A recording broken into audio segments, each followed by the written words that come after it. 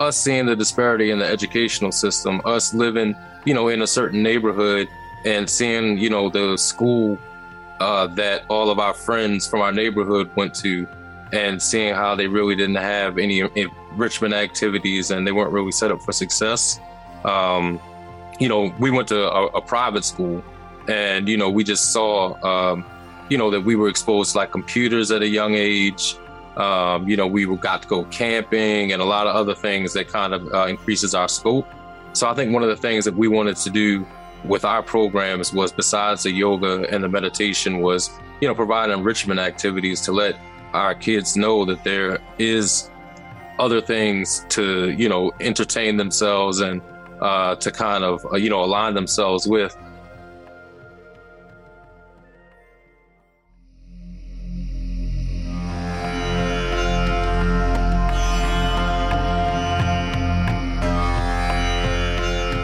Hello, and welcome to the Metta Hour podcast with Sharon Salzberg. I'm Lily Cushman. I produce this podcast, and today we are coming to you with our final episode of the real life series we've been airing here on the podcast for the past few months.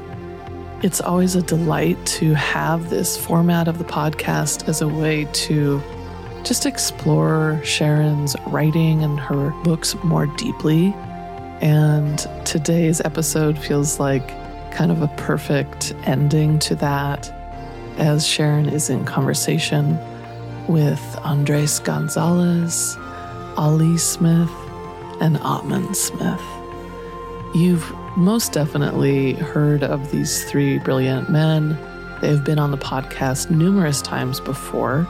They are the co-founders of the Holistic Life Foundation. And the other place that you might have seen them is the Living an Authentic Life Summit, which is actually where this recording is from. And the guys each did some of the interviews as part of the summit. So it's a real treat to close the conversation today with their contributions and their insights.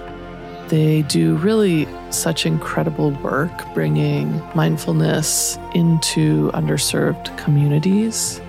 And so they're really putting these tools in what feels like the front lines of America and offering tools both to underserved kids, but also a lot of caregivers, educators.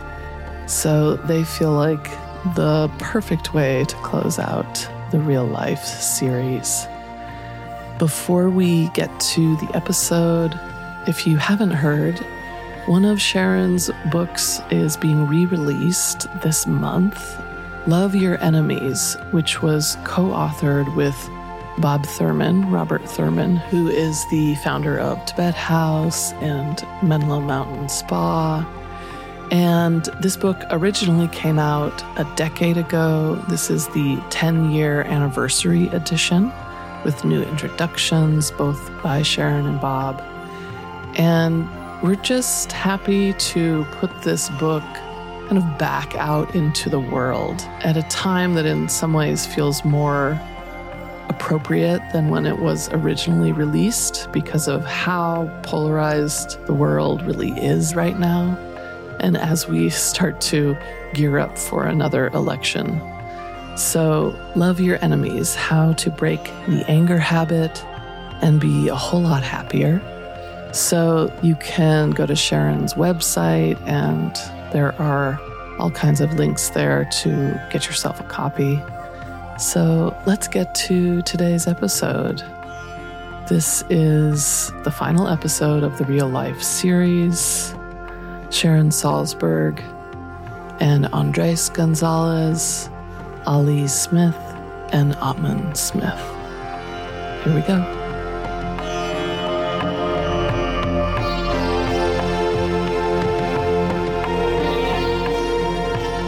Welcome back to the summit. I'm Sharon Salzberg, and I'm so happy to welcome my good friends from the Holistic Life Foundation, Andrés Gonzalez, and brothers Ali and Atman Smith.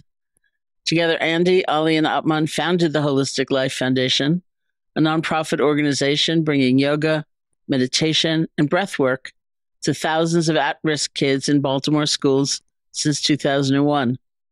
Their work has received wide national attention due to their remarkable results in public schools, where suspension rates plummet and graduation rates skyrocket.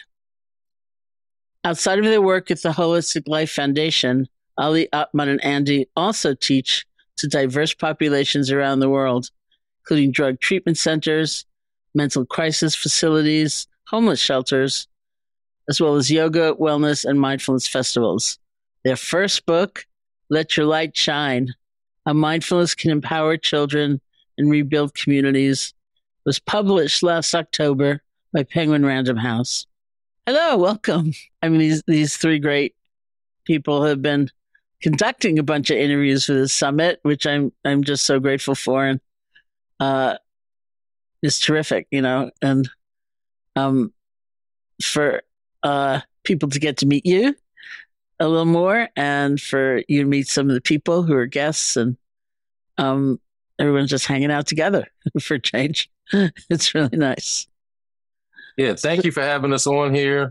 We really appreciate it. And thanks for believing in us enough to interview, some of the leaders in, the contemplative field. It's been awesome connecting with these people and, learning more about them. So, thank you. And, thank all the other presenters.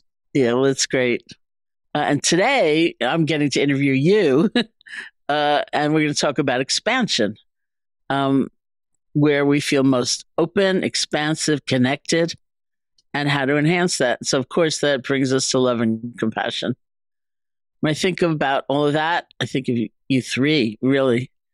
I think of your incredible work in Baltimore and beyond, but particularly in Baltimore. So take me back to your beginnings there, to your beloved mentor, and how you found the path that you're on now. So I'd say the path found us, Sharon. I don't think we really had a choice. We were kind of just like, this is what it is. And we were born into it with our parents being into the practice. Our godfather, who became our teacher, was into the practice. So it was just like one of those things. It was normal growing up just to, like walk downstairs to watch Saturday morning cartoons and see our dad in the headstand in the middle of the living room. Or like, our dad wake us up before school to meditate. Or going to a church where the Sunday school was in the basement. There was incense and crystals all over the place. And they were talking about the commonality in all religious practices. So I think the path was there. But then, I feel like as life goes on, particularly things that your parents introduce you to, you kind of stray away from. But those seeds are planted. And then, I'd say life kicks your butt a little bit. And then you start to figure out what's real and what were the things that you need to go back to.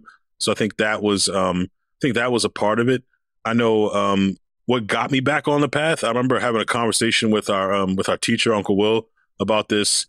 I don't know, just maybe a couple of years before he transitioned, maybe a year before he transitioned, was one of me and Atman's best friends, dying of cancer while he was in his senior year of high school. And it was one of those things where he was like one of the greatest people that we had ever met, like very, very humble. He wasn't humble. Very good guy. He was very flashy, but he was very good guy.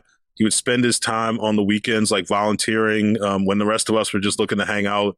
He was at church every Sunday, was a friend to everybody. And I think just watching him slowly deteriorate and just transition, at such a young age was like one of those things like, all right, something's not making sense here. There's more, this doesn't if and I was at a point we were kind of out of our yogic practice, and we were, I'd say more on the Christian side of things, where it was our mom would take us to church. So it was more of a, you're born, you die, you go to heaven or hell type of situation. And it just didn't make sense to me that he was taken away so early. And he was such a beautiful soul. And I think that was what got me back on the path of just trying to figure out what was going on. And a lot of things happened. And a lot of things led us there. I think graduating from college and trying to figure out what we're going to do with our lives kind of got us even deeper in the path. And Uncle Will was the one that put us on the path, 2 feet solidly on him. He's like, okay, boom, here it is. Now it's up to you to walk it. I'm going to be here to support you and let you know when you're veering off. But you're on the path and you got to walk it. So my Uncle Will was your godfather, is that right? Yes, our dad's best friend. And he was your teacher. Yes, he was. We like to label him. I can't take credit for this. Ali came up with the phrase. He coined the phrase. He's like the Samuel Jackson of teaching spirituality because he uses a lot of profanity in getting his point across. He's talking about the light, but he's still, Sam Jackson's it up. You know what I mean? Um, but he was a big lover. He always talked to us, about being love and trying to instill, make people love themselves. Let them see why, tap them into their light, get them into meditating, and help them develop, I guess, their inner light. So they are, I guess, reliant, just on the love within themselves and not looking for it outside of them. If that makes sense. Mm-hmm. Makes a lot of sense. So is love the predominant quality of expansion that you think about? Yeah, I mean, I would say so. I think Uncle Will started with a lot of the mat-based stuff, so a lot of the asanas and the breath work with us and the meditations and stuff like that, and mudras and mantras. And I would say by the end of it all, the last few years or even last like 7, 8 years, all we talked about was love and oneness and unity and how we could spread that throughout the world. We always say love is the most powerful force in the universe, and it's that uniting force as well. So it's interesting to call it as expansive, because sometimes I see expansion as pushing out, whereas that love also is bringing together.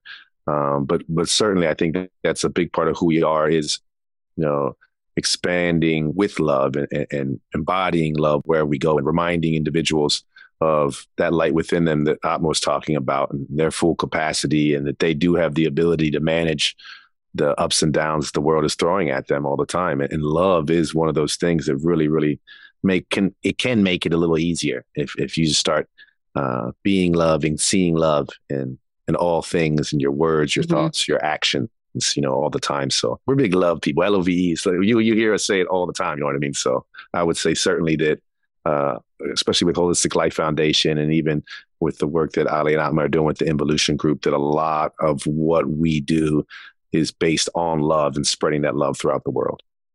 Yeah, and Sharon, I think one thing that Uncle Will used to always talk about, as far as like expansion was like knowledge. You know what I mean? Like he would always talk. I mean, because like people don't. He would always say that people were ignorant of their light. You know what I mean? And not that they were like dumb, but they were just ignoring it. So it was like there's all this universe worth of information inside of each and every one of us that people don't tap into or don't know how to tap into. And I think that is what like really causes the expansion. It's like that knowledge. Because I mean, like a lot of people are kind of stuck in like their body and their thoughts, and that's the end of it. You know what I mean? And that can be very limiting. I mean, because your thoughts are kicking your butt, your body's like here for like the blink of an eye, but your soul's infinite. So like if you can get the knowledge of that, I think that starts to expand your entire universe and like your entire connection and your entire interaction and your capacity to love. Ali, when you just said that, it just popped in my head when we used to always go to Uncle Will's, and as far as expansion, we used to always be like, yo, do you want to come out to this bar, to this restaurant? He was like, man, why do I have to go anywhere? I have the whole universe inside of me. So thinking about expansion again, that could be like meditation or, different contemplative practices, because it does take you to deeper parts of yourself, more subtle parts of yourself, which is another way that is expansive, and it's continuous, and, you can never get to the end of that expansion. And, I think that's one thing that pops in my mind, him talking about like the fact he doesn't really need to go anywhere because the universe is inside of him is, the most expansive idea that I can, come up with. Yeah. I mean, in some schools of Buddhism, they emphasize the problem more than anything. Maybe that's because that's what's realistic for a lot of people. Let's not talk about freedom nearly as much as we talk about what it's like when you wake up in the morning and you feel helpless and you feel despairing. Let's talk about that. But it's sort of in that light that we talk about contraction. And it's a number of different issues, actually. One is because if you're in pain, let's start with acknowledging it instead of trying to pretend it's not there. It doesn't mean that's all that you are. If it does feel like it's all that you are, then that's bad too. That's just hopelessness. But let's start with facing it and acknowledging it, and then seeing what to do about it, which doesn't mean trying to destroy our painful states, but holding them differently. And that's where we start to expand, because being locked into those states of greed and shame and all of those fear, things like that, we're so shut down, and everything, body, mind, spirit, is just so contracted and uptight, that it's only when we deal differently with those states that we begin to get this sense of like, oh. And I think of it often in some descriptions are like you're in a locked, tiny little dark room, and then something happens, the door swings open. And you don't know what's out there, but suddenly it's like, there's a bigger world. There's so much more possible options than I ever imagined before. And my favorite example of that always is in the Rock and Roll Hall of Fame in Cleveland. There's in the Bruce Springsteen exhibit, there's a letter he wrote on the occasion of Bob Dylan's induction into the Rock and Roll Hall of Fame. And Bruce Springsteen wrote about the first time he ever heard Bob Dylan's music. And he was I think he was 15 maybe. He was riding in the car with his mother, and a song came over the radio by Bob Dylan. And Bruce Springsteen wrote, it was like a giant boot came down and kicked open the door of my mind. Wow. And he said, and then my mother said, that man can't sing.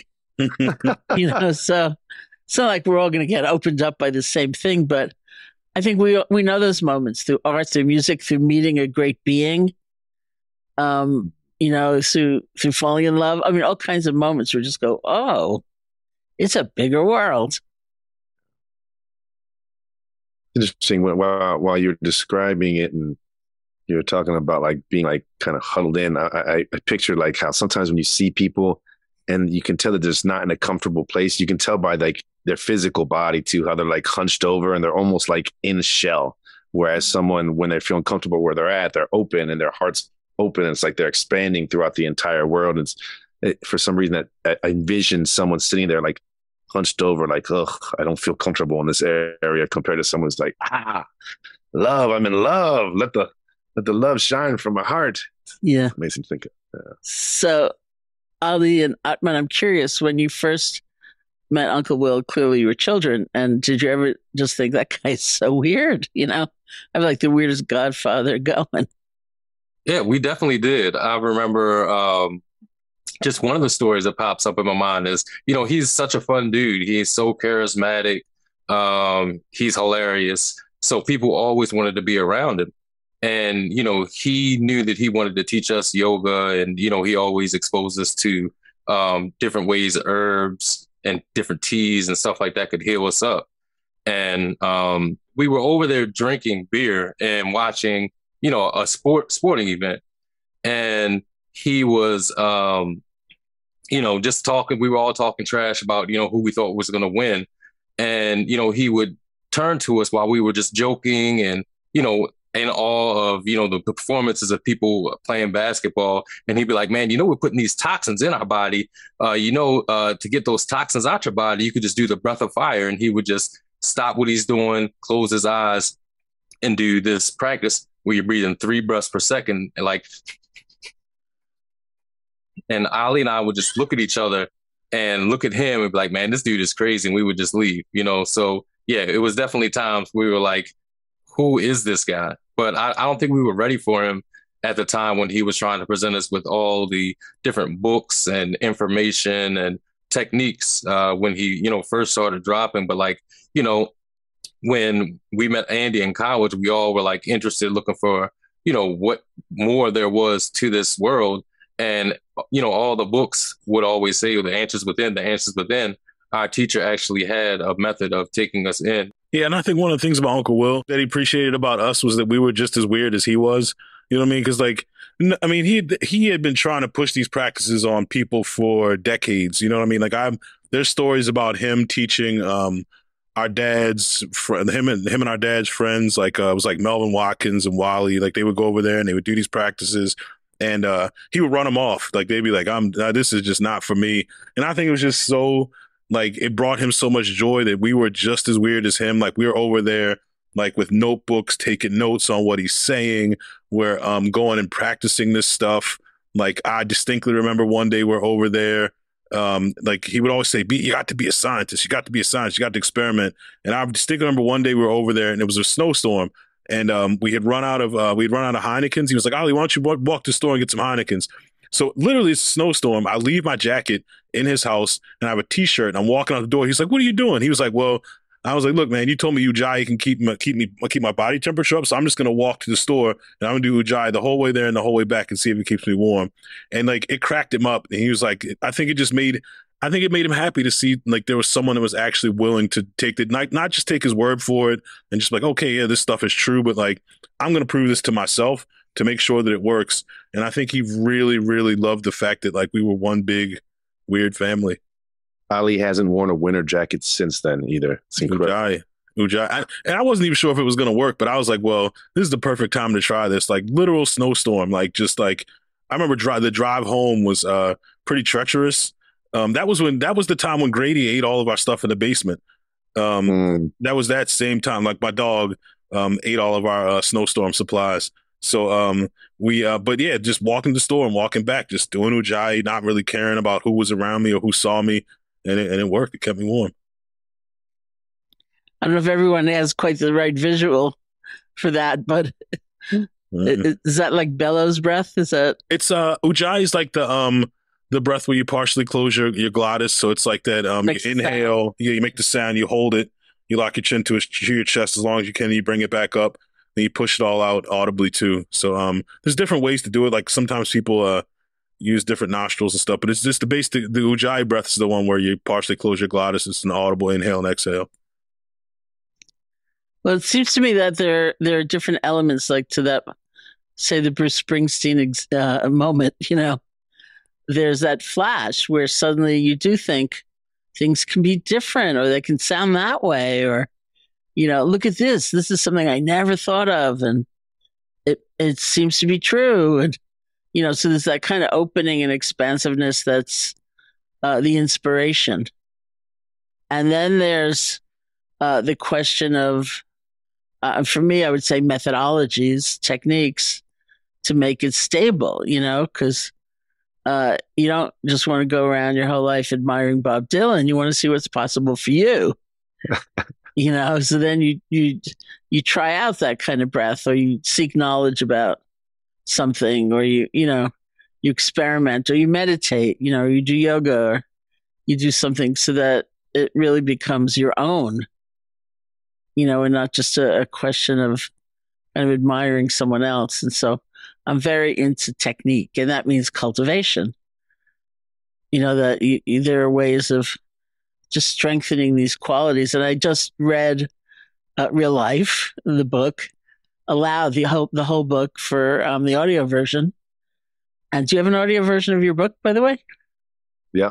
Did you read it, you guys? Yeah, we did in 3 parts. Yes, all 3 of us read it. And I definitely didn't think it was as hard as it was. But, you know, when you're at home reading, you can like skip a word or mess a word up, but you have to read it word for word. So it was definitely a lot harder than I thought it was. No, it's hard. I kept saying, how do you pronounce that? You know? Mm-hmm. And the poor... I remember the first time you remember you talking to us about that when you had done it, and you were like, it was not as easy as I thought. Just prepare yourselves. And I remember being in the studio thinking, like, hearing your voice and be like, she wasn't playing around. This is not as easy. No, it's not so easy. But, you know, I just read it very, very recently. And so one of the passages that I really liked a lot, although I kept thinking, why do I write such long sentences? Like, I can't breathe and you know, say this out loud. But I'm trying. I write about how there are kinds of plants that will survive with very little attention, like even sort of neglect. Spider plants, aloe vera, ZZ plants, many succulents. But if you decide to give these plants some attention, they won't just survive, they can actually flourish. So that makes me think of like the kids, for example. amongst the many populations that you work with who maybe have it in them to survive some really difficult circumstances, but there's a way of paying attention to them and helping them develop some tools so that they can really flourish in a whole other way. So I wonder if you could talk about that. Yeah, I think it's amazing what having a caring adult that's present with you can do for the way that your outlook on the world and how you feel about yourself and your ability to achieve. You know, a lot of the kids we work with didn't have anyone to be accountable for because, like, you know, people were busy in their life. People might not have been present and people might not have really cared, but they knew that we cared about them. They knew we were going to be present. They knew that we loved. They genuinely knew that we loved them, and without saying I love you, but they could see how we treated them, that we really loved them.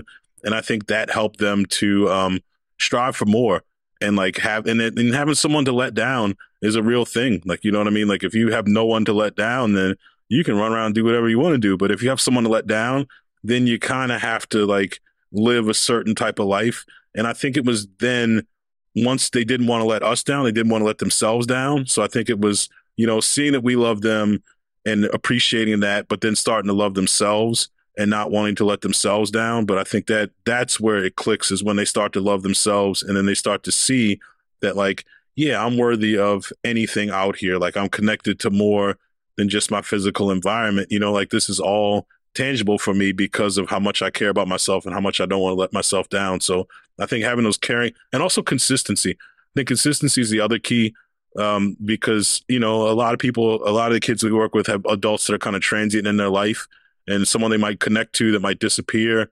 But one of our students just texted us a picture of him at his 5th grade graduation. And this was at like 2002. I mean, he's an adult now working for us. Like he's got kids of his own, like he's got a family, you know what I mean? Like, but he was at his grandfather's house and found pictures of the 3 of us with him when he's in 5th grade with the biggest smile on his face and just thanking us in a text message for what we brought to his life. And then also to build off of what the question that you asked and Ali commented on, you know, I think, you know, seeing the disparity in the educational system, us living, you know, in a certain neighborhood and seeing, you know, the school that all of our friends from our neighborhood went to and seeing how they really didn't have any enrichment activities and they weren't really set up for success. You know, we went to a private school and, you know, we just saw, you know, that we were exposed to like computers at a young age. You know, we got to go camping and a lot of other things that kind of increases our scope. So I think one of the things that we wanted to do with our programs was, besides the yoga and the meditation, was, you know, provide enrichment activities to let our kids know that there is other things to, you know, entertain themselves and to kind of, you know, align themselves with than just what they see in their, you know, 1 block radius, which they are known to like just venture out into. And, you know, that's just like, you know, putting a plant in a bigger pot. You know, like if it has a bigger pot, it has more room to grow. Just like, you know, with the pot, our kids had more room to grow because, you know, our kids were achieving at a lot higher level at in high school with their grades. You know, they all graduated from school on time, if not early. None of them were locked up. You know, one of them, you know, wanted to be a photographer and, you know, actually went to Maryland Institute College of the Arts and went over to China, shot a documentary. One of our kids went, you know, to a college in South Carolina, won a lacrosse championship. So it's like our kids kind of broke all of the ceilings that was kind of like saying what they needed to be in life. And they've broke through it, and they're all achieving at a very high level. A lot of them came through our program and worked for us after college or after high school, but now they're on to bigger and better things, you know, supporting their families and, you know, whatever they chose, whatever field they chose to work in. But, you know, it's beautiful seeing them grow. So do you get into the classroom anymore, or you just kind of set it up so that other people are doing that kind of work? Only when we travel, we get to teach. That's personally why I like to travel so much, because we actually get to teach. But in Baltimore, you know, we got it. Like it's gotten a lot bigger than the three of us. Like it was when we first started. We could actually do things. Like we actually have to run the organization and manage and train and all those things. So, and then also to employ the people that have come through our programs and the people that come through our workforce development program, to keep them employed, we have to kind of step away from teaching in Baltimore, which, we miss, but we understand that we serve more people this way. Someone wants to define trauma as being frozen, an incident, an experience, or sometimes it's chronic. It's like the steady erosion of belief in yourself, over time because of poverty or some other condition. And that definition makes some sense to me. It's like, as in contrast to flow, or an ability to move or change or believe in change. It's just like lockdown, energetically in other ways too. So, and clearly some number of the kids or adults that you work with are really experiencing a lot of trauma in the systems in which they're living. And so, one of the gifts I think you have given is that sense of possibility in the belief in change. Things can be different. Your life can look different. I was watching something on YouTube just for wasting my precious human birth, as the Tibetans would say, rather than doing something constructive. And this mom was talking to her infant child who was in intensive care, neonatal intensive care. They were born, I think it was twins, were born quite prematurely, and they were in incubators and getting treatment, and then they were released, eventually back into the home.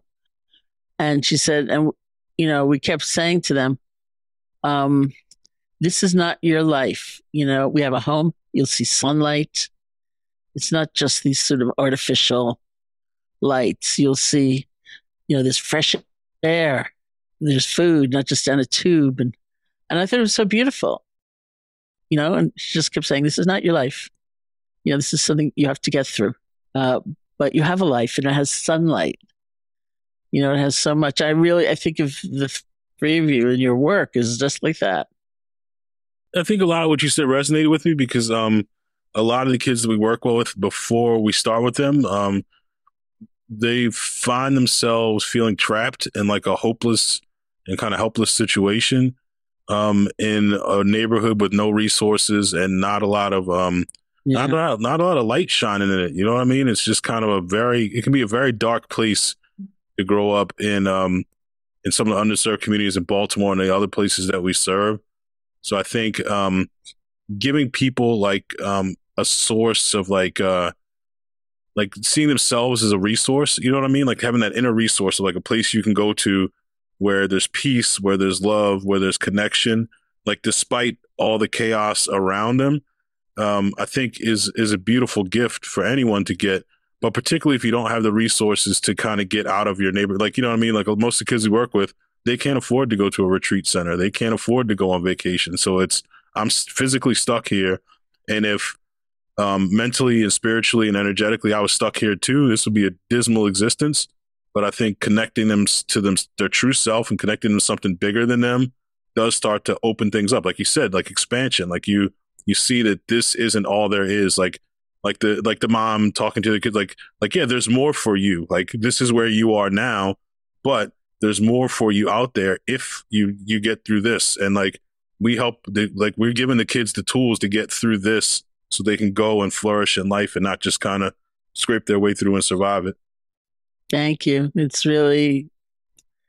It's beautiful. I'm curious if you could tell some story about like one of the kids.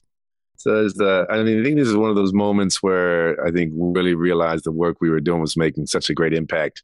Where we had a young lady who had a tough upbringing, and she got bullied because of clothes she wore, the stuff she had, and she was able to defend herself pretty easily because her brother taught her some boxing skills, and so even though she would get bullied, she would handle her own, and so what she was probably in 5th grade then, and someone was saying something to her, talking smack, and she pins him up against the locker room, and she could tell she's ready to cock back and hit her. And like we like go around the corner with the principal, so the principal witnesses this too, which I think was a very enlightening moment for her to see that and be like, wow, this is really working. So then it kind of looks at the girl and looks at us, and looks at the girl, and it's like, you lucky I meditate. Drops her and then sits down, starts breathing. It's one of those things, it's one of those like moments where you're like, holy, like, wow, like, did that just happen? And this stuff's working, you know what I mean? But it's great to see it in action and to witness it when they're under adverse situations and they're going through, the struggles that they go through in life. And I think it just speaks volumes to like what you were saying, how when you nurture something and you give it the things it needs, like plants need water and sunlight, the nutrients in the dirt. Humans oftentimes need these techniques that we're sharing with people, whether it's the breath, a meditation, a way to still your mind, an awareness practice, what have you, whatever you need so you can flourish and grow. And I think that's ideally what we're trying to do, is provide people with as many techniques and practices they can use to help them grow and flourish. And then they start loving themselves. Then they start seeing themselves in everyone and everything. So they start extending more, and just about me and my block, but it's about everyone and everything in the whole world and then the whole universe, and then they start seeing themselves as stardust and, like aspects like that where they grow. And then that love and that energy that they're emitting is making an impact in the entire universe. It's really a blessing. It's beautiful to witness and to experience it. It really is. Mm. I think to build off of what Andy was saying, also one thing that's really cool is just like, like when she was in elementary school, she stopped it. Like the practice meditation helped her not punch the other girl in the mouth. But the beauty of this stuff is like, it's a lot of people look at it as, a luxury, but it's a survival skill in some communities.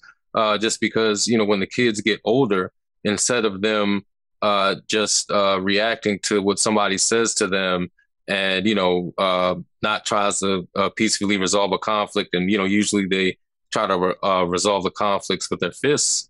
I think the beauty with, our kids is they have this tool where it does, allow them, give them a second to take a breath and respond to adversity, whether it's, somebody out in the street, somebody at a job, some like, a police officer or something like that.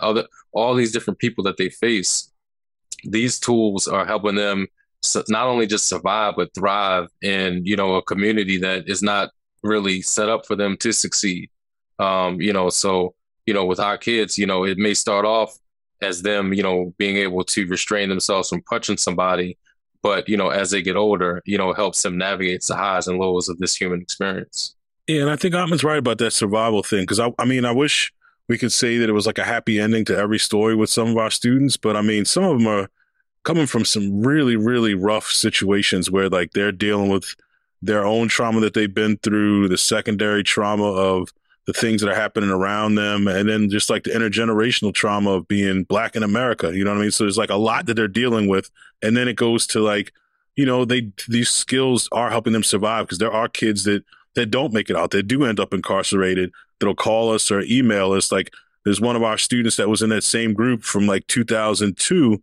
I guess he joined us in 2003.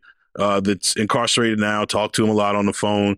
And, like he still practices his breath work. He still meditates. And he says that's the only thing that's getting him through right now is those skills that he has. Because, he's been sitting for a while. He still hasn't had a court date. He doesn't know what's going to happen. So he's kind of just been in limbo for 3 years. So it's just like, that's what's helping with his anxiety. That's what's helping him keep his peace of mind. So I think it really is a survival skill on so many different levels with a lot of the kids that we work with. Fantastic. So where do you have a vision of where you're going, or is it just responsive? Like, because moving from schools to homeless shelters to, indigenous tribes to,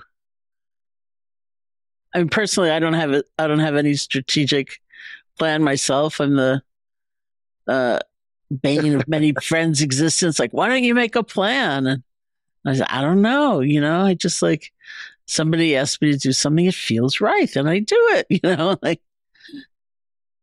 Yeah, Sharon, I think it was the three of us. It was very organic. It was one of those things where it could just be like, we were just going with the flow. Like it might be someone say, hey, do you guys want to do a project? I'm like, yeah, hell yeah, we'll do that. Or like we're on our way to the Druid Hill YMCA to take our kids and they're like, it's a nice day. Let's go to the park. I'm like, okay, let's go to the park. So it was just like very, very organic and fluid. But I think just the amount of people that are involved with the Holistic Life Foundation now and just like the amount of people that we're reaching, we definitely have to be very intentional about what we want to do and how we want to do it. So I think one of the big things we have going on right now is this commitment through the Clinton Global Initiative. We're going to expand our Mindful Moment program to 5, maybe 6 new cities, depending on how things shake out.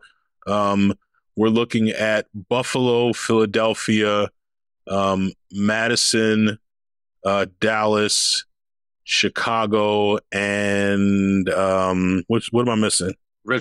Richmond.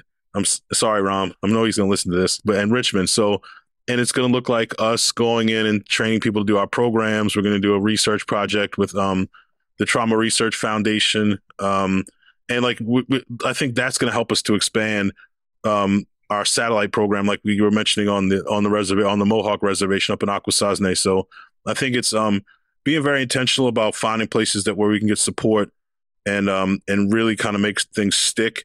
And also getting some concrete data behind it. That's why we're going to partner with Trauma Research Foundation to do some studies, because we know it works, but it's always good to have those numbers behind it so that we can work on expanding more and more. That's terrific. So I am wondering, just before we wrap up, if you would lead us, one of you would lead us in a short practice. I will I thought it was going to be you. How did I know that? I will gladly lead a practice. All right. This is going to be short and quick, but to the point. So if you're sitting in a chair, move to the edge of your seat, have your feet grounded, back, neck, and head aligned. If you're, sitting down on the ground, just make sure your back, neck, and head is aligned. If you're laying down, same thing. Make sure your ankles aren't crossed.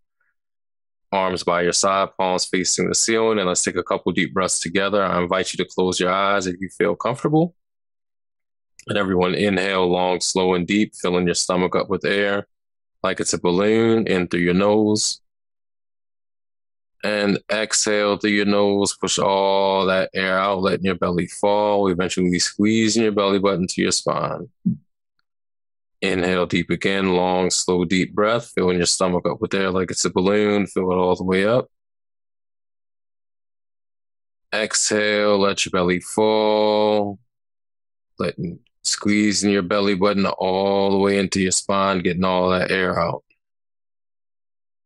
Inhale deep one more time with that long, slow, deep breath through your nose, filling your stomach up with air like it's a balloon, fill it all the way up. And exhale, push all that air out, letting your belly fall, eventually squeezing your belly button to your spine. Now you can just breathe on your own at a nice natural pace. Don't put any effort into it. Just make sure you're breathing in and out through your nose. And the first thing we're going to do is we're going to pay attention to how the breath feels. Every time we inhale, we want to feel the air enter in through our nose and spread throughout our body on that inhale. Also on that inhale, we want to feel our belly rising. And with every exhale, we want to feel our belly falling and feel that air exit out of our body, out through our nostrils. So that's all we're going to pay attention to, is how the breath feels. We're not going to pay attention to how our clothes feel on our body or how our bottoms feel on our chairs. All we're going to pay attention to is how the breath feels. The rising and falling of your belly, and the air entering and exiting our body through our nostrils. That's all we're going to feel.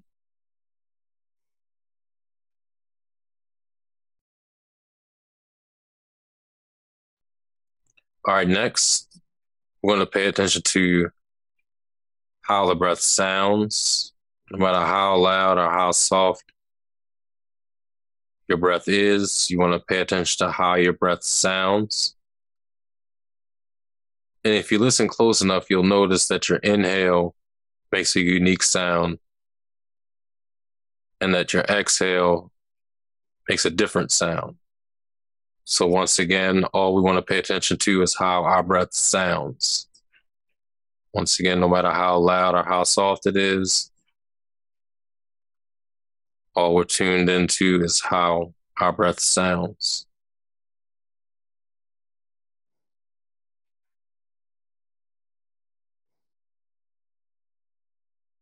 Lastly, we want to focus our mind on the breath, and the way that we're going to do that is by focusing on how the breath feels and sounds.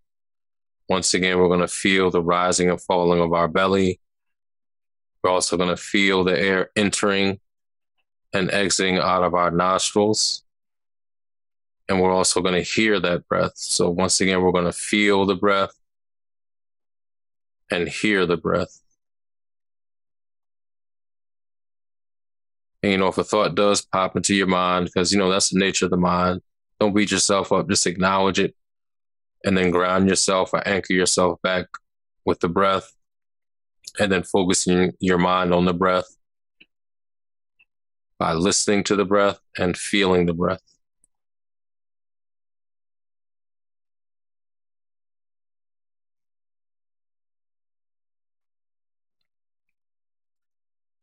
All right, if your eyes are closed, you can keep them closed. We're going to slowly bring ourselves away from the breath and back to our bodies. So we can start off just by wiggling our fingers, wiggle our toes, roll your ankles and wrists.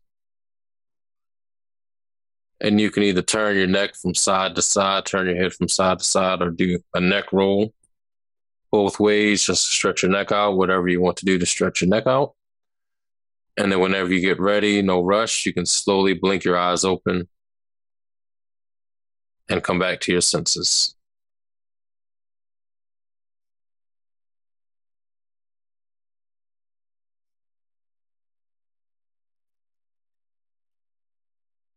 Well, thank you so much for the beautiful practice and for joining us today. It's great to see you guys again. Yeah, we love you, Sharon, and miss you. We love you so much. Good. I love you too. So good to see you. To learn more about Ali Atman and Andy's work, visit www.hlfinc.org or letyourlightshinebook.com to get a copy of their book, Let Your Light Shine. Thank you.